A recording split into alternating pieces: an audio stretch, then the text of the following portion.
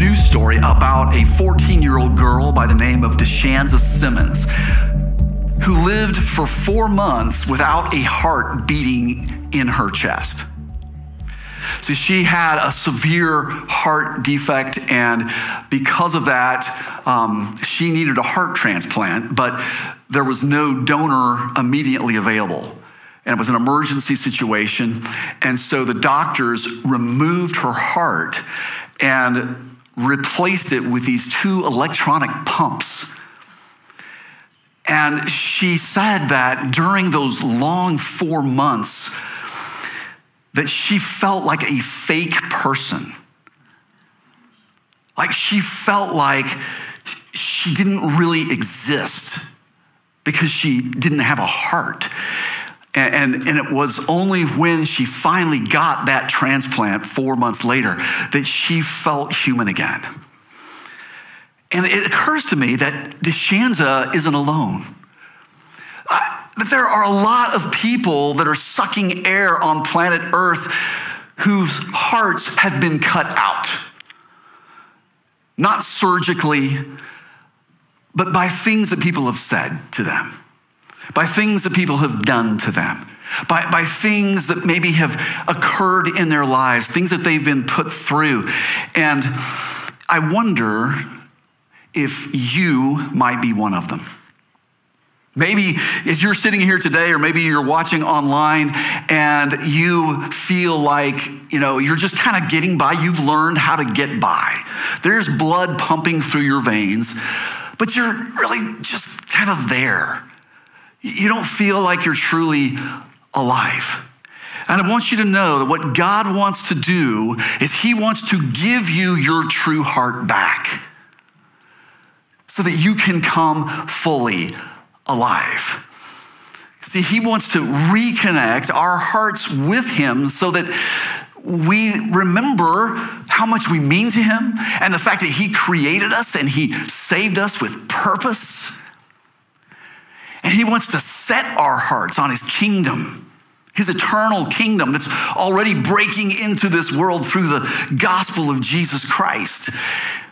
And he speaks to our hearts through scripture, and he tells us that our lives matter.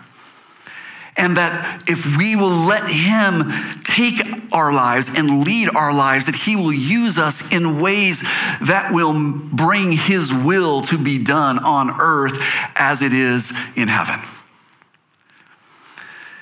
And so those of us whose sins are forgiven, those of us who are heirs of that kingdom, because of Jesus Christ and our faith in him, he calls us to rise and to become the kind of people who embrace the values of his kingdom. To be the kind of people that, like him, would model or would follow his modeling, first of all, and listen to his teachings, and by his example be led into a remarkable kind of life that leaves a significant mark for good on everyone around us. To be people whose life story brings hope to other people. And listen, even though you may be seemingly a very ordinary person, and you may feel like a very ordinary person, one with many failures, by faith in Jesus Christ, you will be able to stand and deliver when you are needed most. And I think it's exciting to imagine the possibilities of what we can become when we grasp that and when we begin to see that we really can live an impactful, even a heroic kind of life that God is calling us to.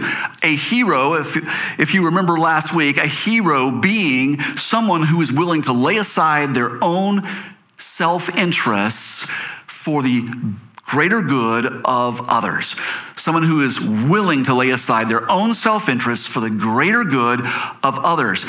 I spoke just this past week to 2 different grandmothers who are helping raise their grandchildren. Those women are heroes.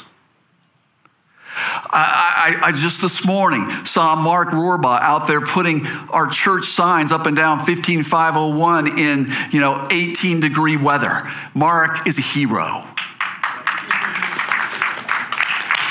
Yes, indeed. And I could go around and I could say there's so many different examples that we have around us of people doing heroic things, being people of remarkable lives. And no matter what may have happened to you in your life or what hasn't happened to you, you don't have to stay sidelined, with a broken heart being a victim of the past.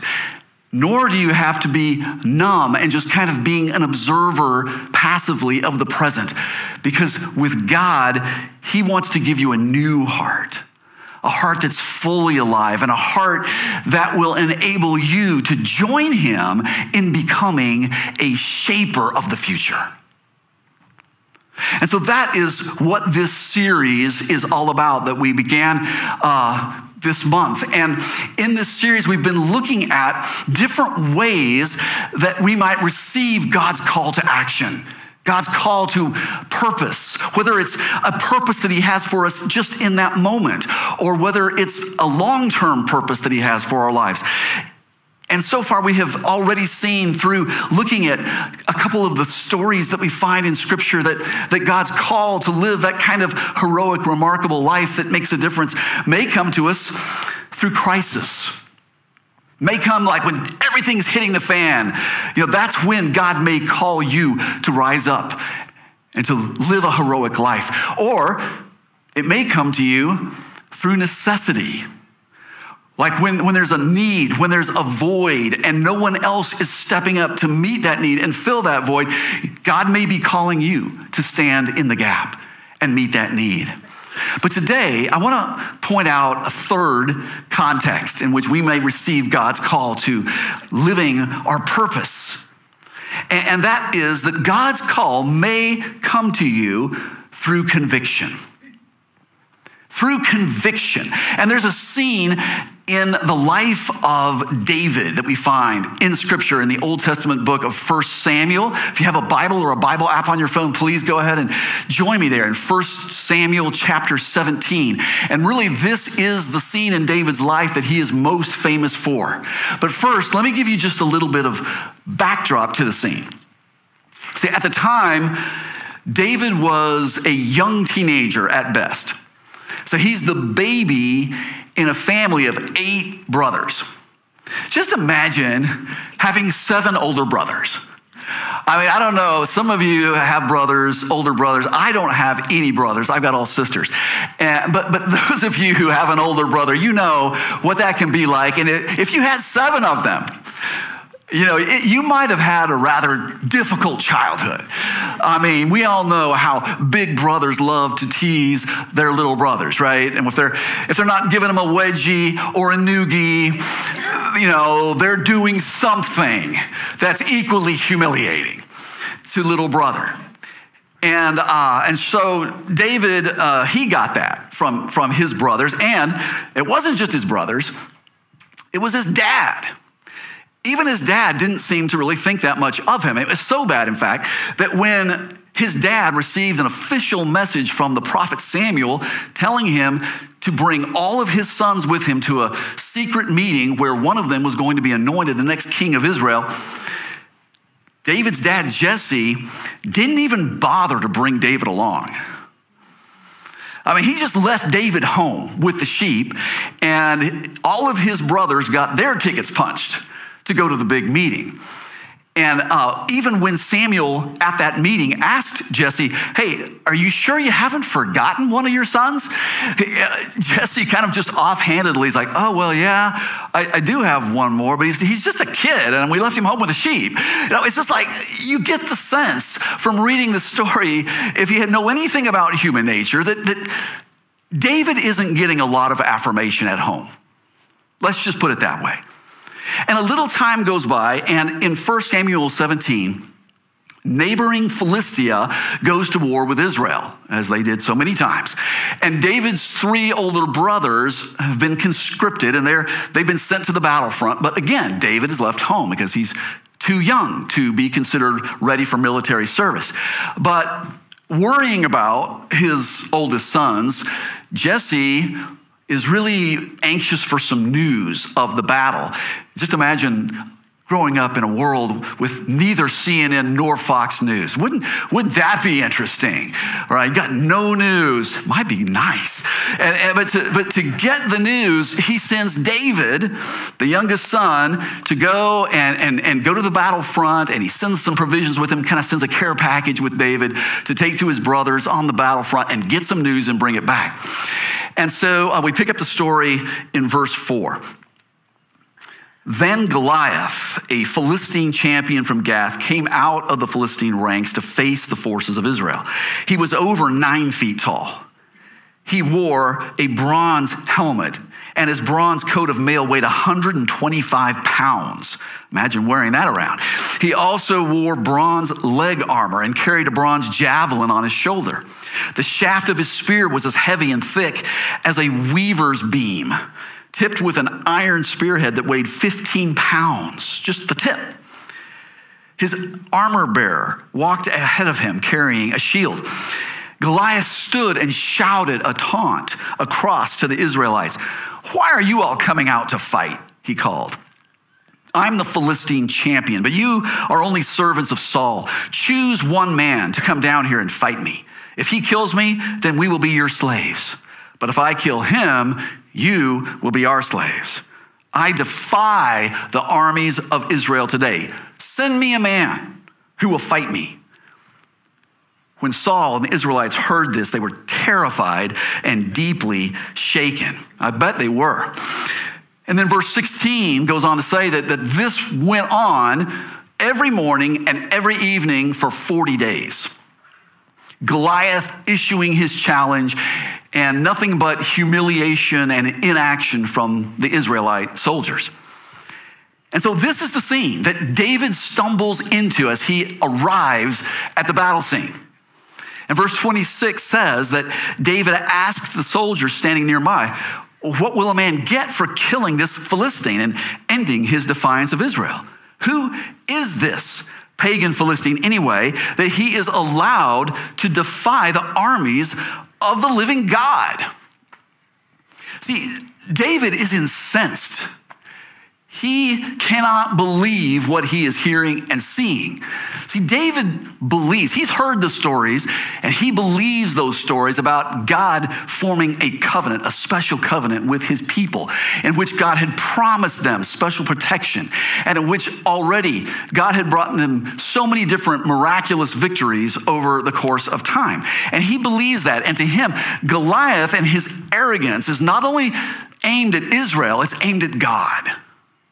His defiance isn't just of the Israelite soldiers. His defiance is of the God who's behind those soldiers.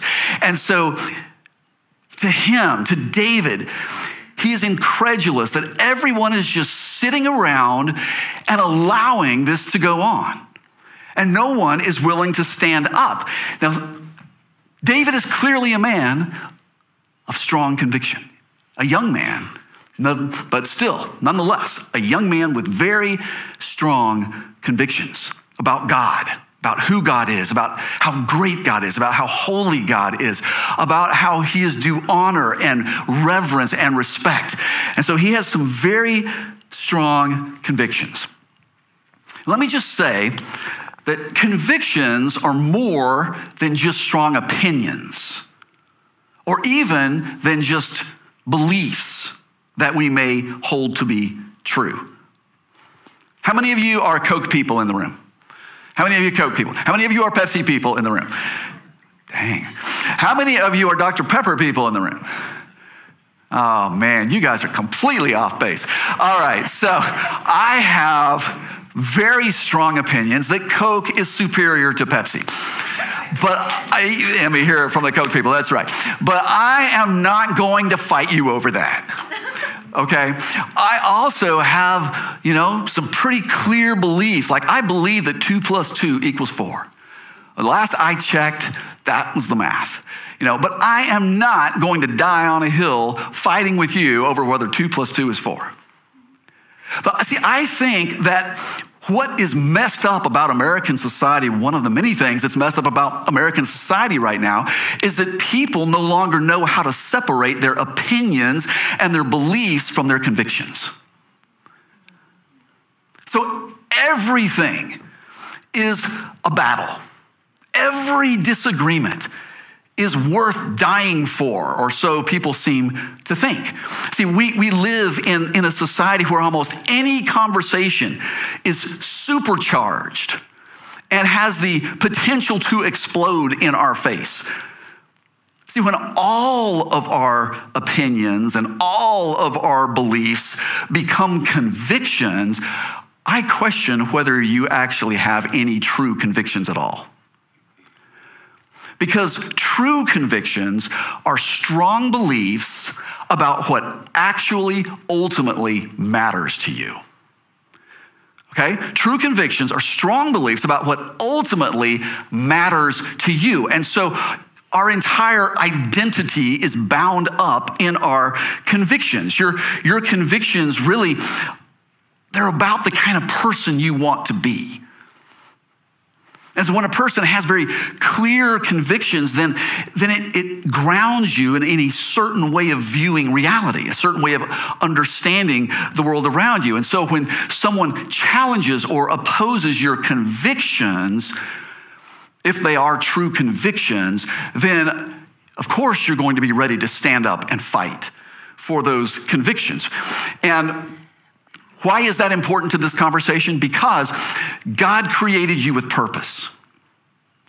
And your purpose may actually come to light through the strong convictions that form out of your relationship with God.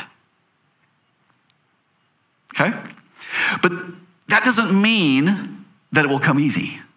And it doesn't mean that there won't be contrary voices telling you not to rise up.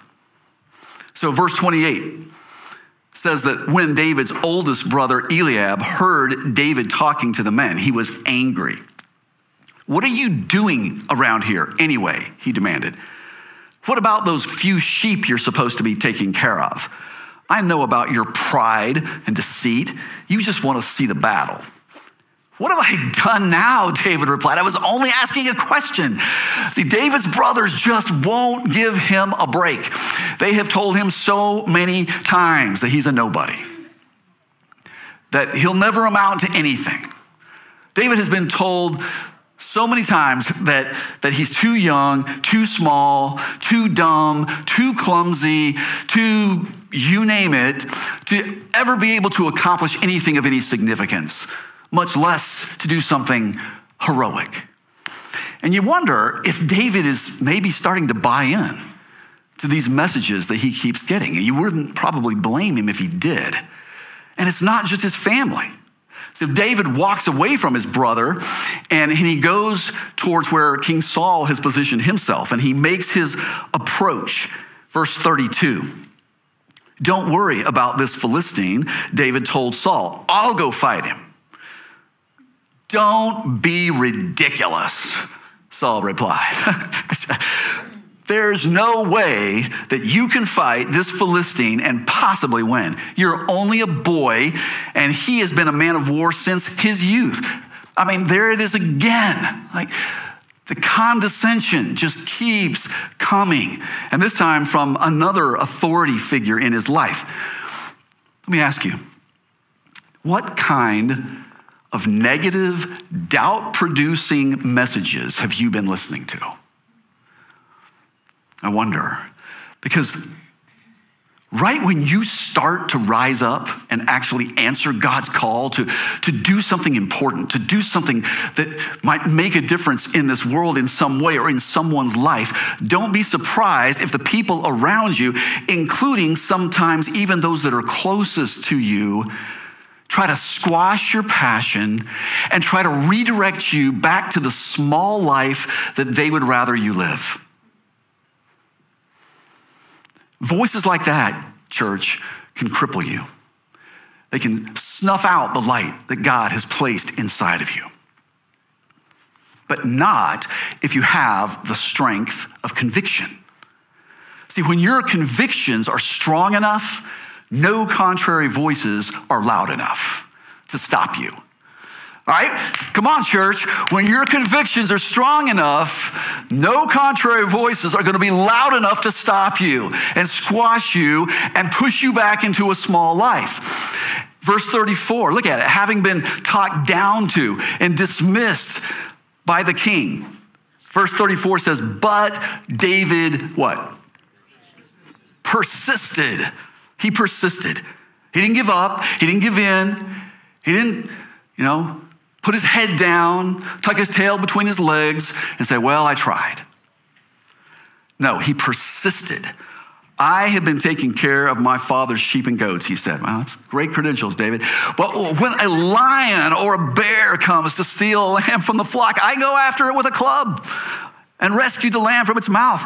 If the animal turns on me, I catch it by the jaw and club it to death. This is so graphic. I have done this to both lions and bears, and I'll do it again to this pagan Philistine too, for he has defied the armies of the living God. The Lord, Yahweh, who rescued me from the claws of the lion and the bear, will rescue me from this Philistine. See, convictions are a powerful motivator. Convictions are a powerful motivator in spite of everything that everybody says about David, in spite of the fact that nobody thinks that David will ever amount to anything, and that he's capable of doing anything remarkable, much less heroic. David's convictions are driving him at this point. He's steaming. Like the veins in his forehead are bulging. I can just picture him. He is so angry over what he is seeing and what he is hearing, because believers in the true God, soldiers no less, are cowering in shame while this pagan warrior is mocking and defying their God, and they sit in fear and do nothing. And he is overcome with conviction that this just isn't right. I cannot let this go on. And David cannot not act. He cannot not act. See, God is looking for people like that. He's looking for people of conviction. He's looking for people who will say, I will not just sit by and watch this gross injustice that's happening right in front of my face and do nothing about it. See, knowing God, when you have a relationship with God, who is just, it will give you a sense of justice about how people should be treated and how God should be treated. And when it's not happening, then sometimes it's going to jolt you into a place where, you can't just sit by. And so this, that's just the way it is kind of mentality that we so often walk around with is something that sometimes God's sense of justice will not allow you to maintain.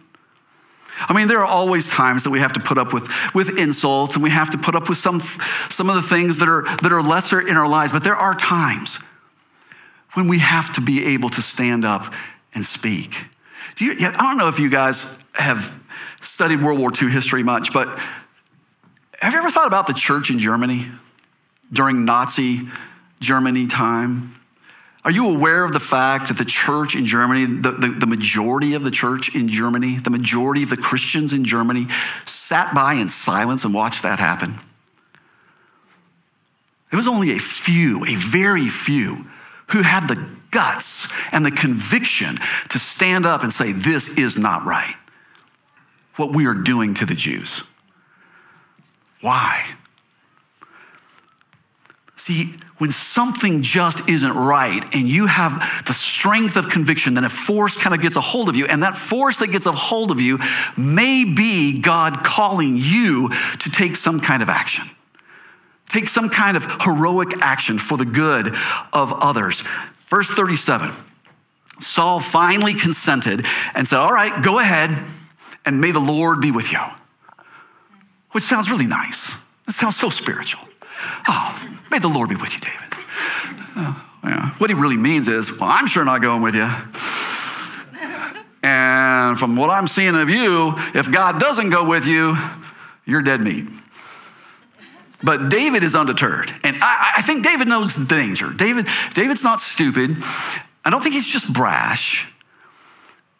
It's just that, unlike everyone else around him, he will not stand by and let this wrong go unrighted. And he believes that with God's help, he can do this. See, here's the thing, guys. Acting out of conviction, it reveals the account of reality that you believe. Acting out of conviction is going to show what you actually believe to be true. What do you believe about God? What do you really believe about God? What do you believe about him being with you? What do you believe about yourself? What do you believe about your ability to make a difference in this world? See, David believes that the God who had won previous battles for him was the same God that was with him now, and he was still available now, just like he had been in the past. And that's why he has the confidence. He'd beaten down animals that were much stronger than him, much more powerful, and much more capable of taking his life than he probably would have liked to have thought. But he was able to overcome those animals by the strength that God provided. And he believed, if God would deliver me from those animals, why wouldn't God protect his own honor and protect his own sense of justice by helping me defeat this pagan warrior who is defying him and his covenant people?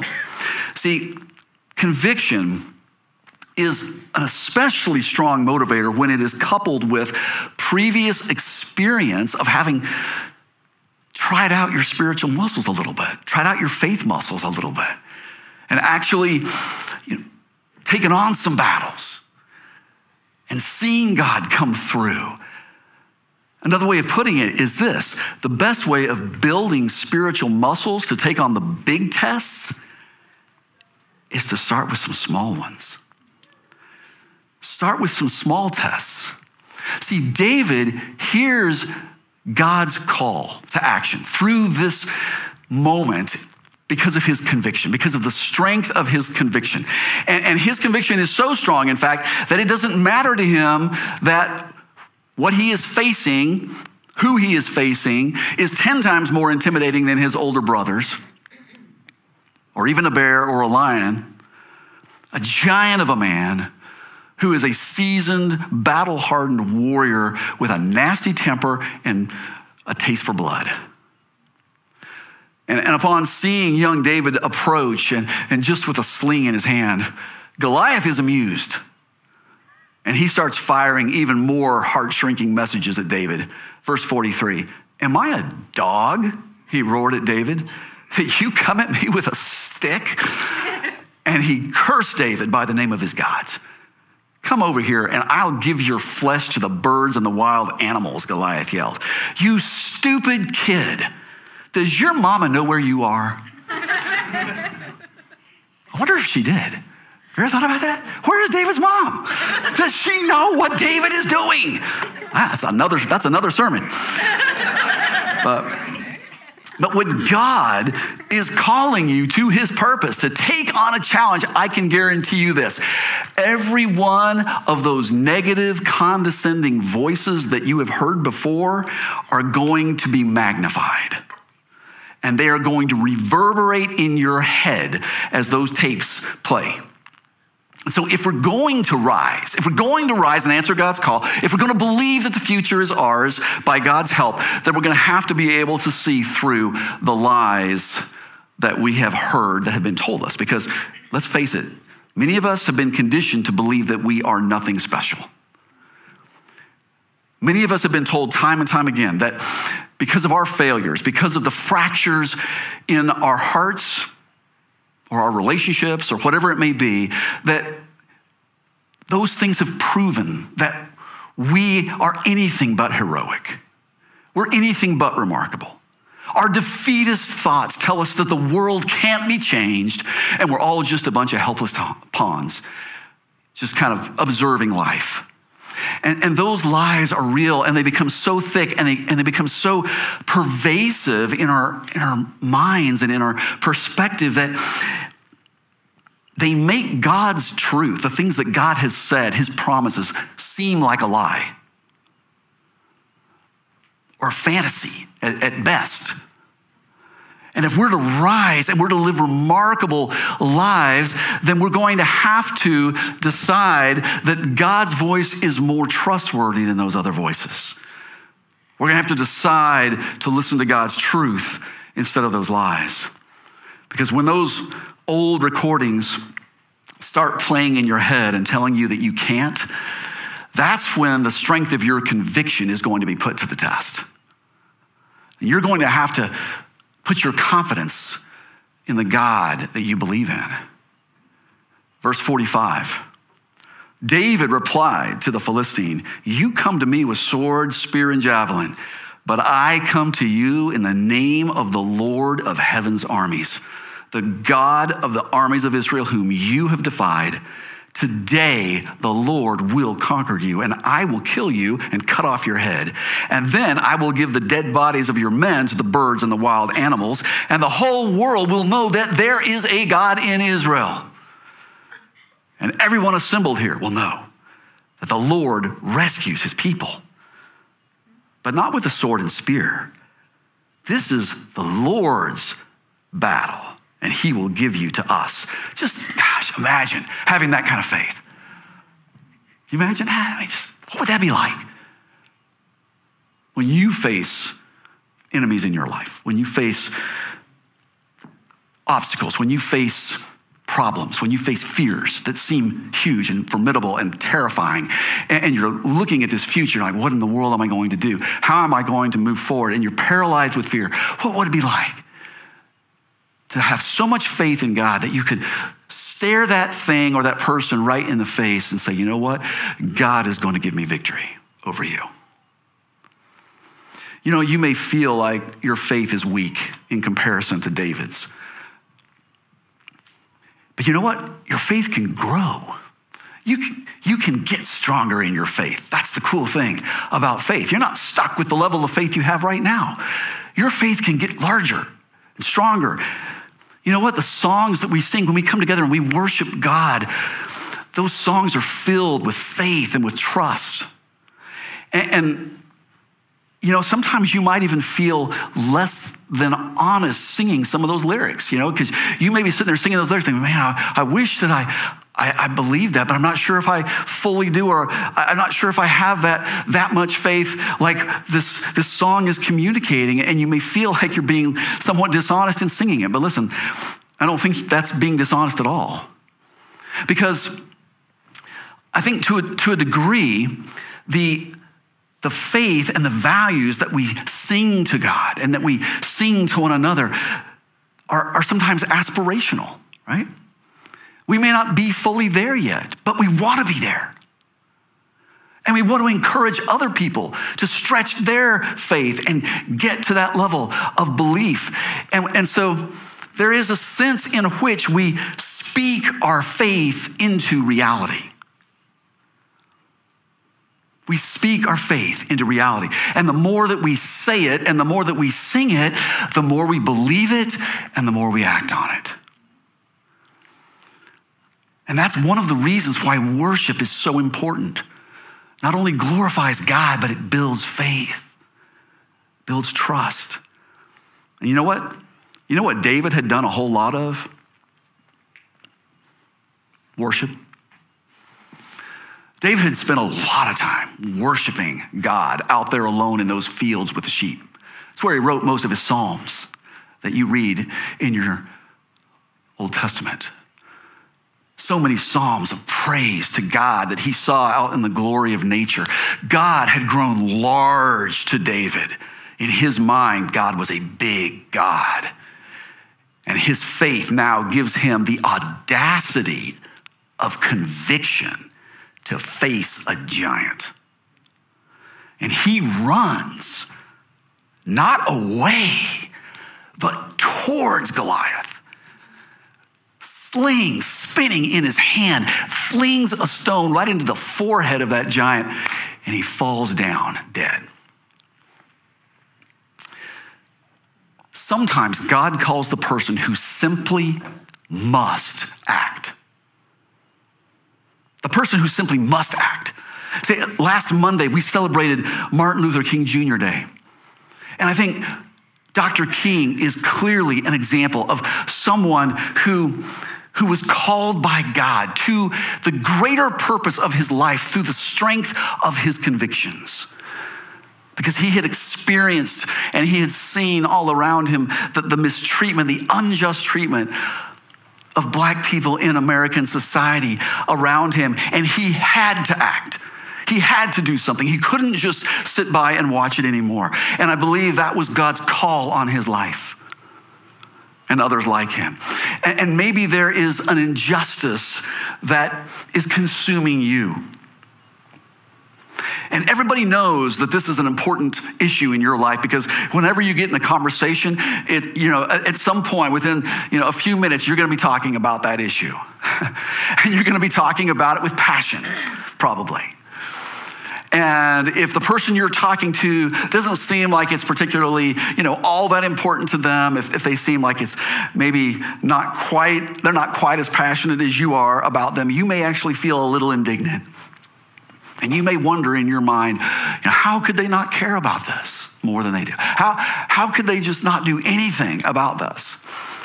See, that conviction that you're feeling may be God calling you to your purpose, calling you to action. See, often the individuals who rise up and who live heroic lives aren't stronger, smarter, more talented, or better equipped than other people. They simply care more. They simply care more. And if that's you, then the strength of your conviction will push through. It will help you to overcome those lies that you've been told, that people are telling you about your inability to make a difference, and they will help you push through any other obstacle that you face, no matter how big it is, no matter how formidable it might be, and things will be different because you rise to answer God's call. See, the strength of conviction and a real faith linked together change the way that you see the world. It widens the boundaries of what you believe you can accomplish. And it opens up new possibilities of what positive changes you might be able to help bring about that you never would have dreamed possible. So the next step that we can take from this passage of scripture that we've looked at today is to ask yourself, what just isn't right, and what might God want me to do about it? What just isn't right, and what might God want me to do about it? He used David to show us what he can do through one person who has the strength of conviction and a battle-tested faith. He can use you. And one of the ways that you can develop those strong convictions that might actually inform the purpose of your life is to get to know God better. And so it's worshiping him. It's giving yourself to worship him. It's taking that time to absorb, to believe the truth of God and things he has spoken and the things he has promised, and to start acting on those things. That is going to build in you a foundation of convictions about who he is and who you are that may lead you to discover and live out the purpose of your life.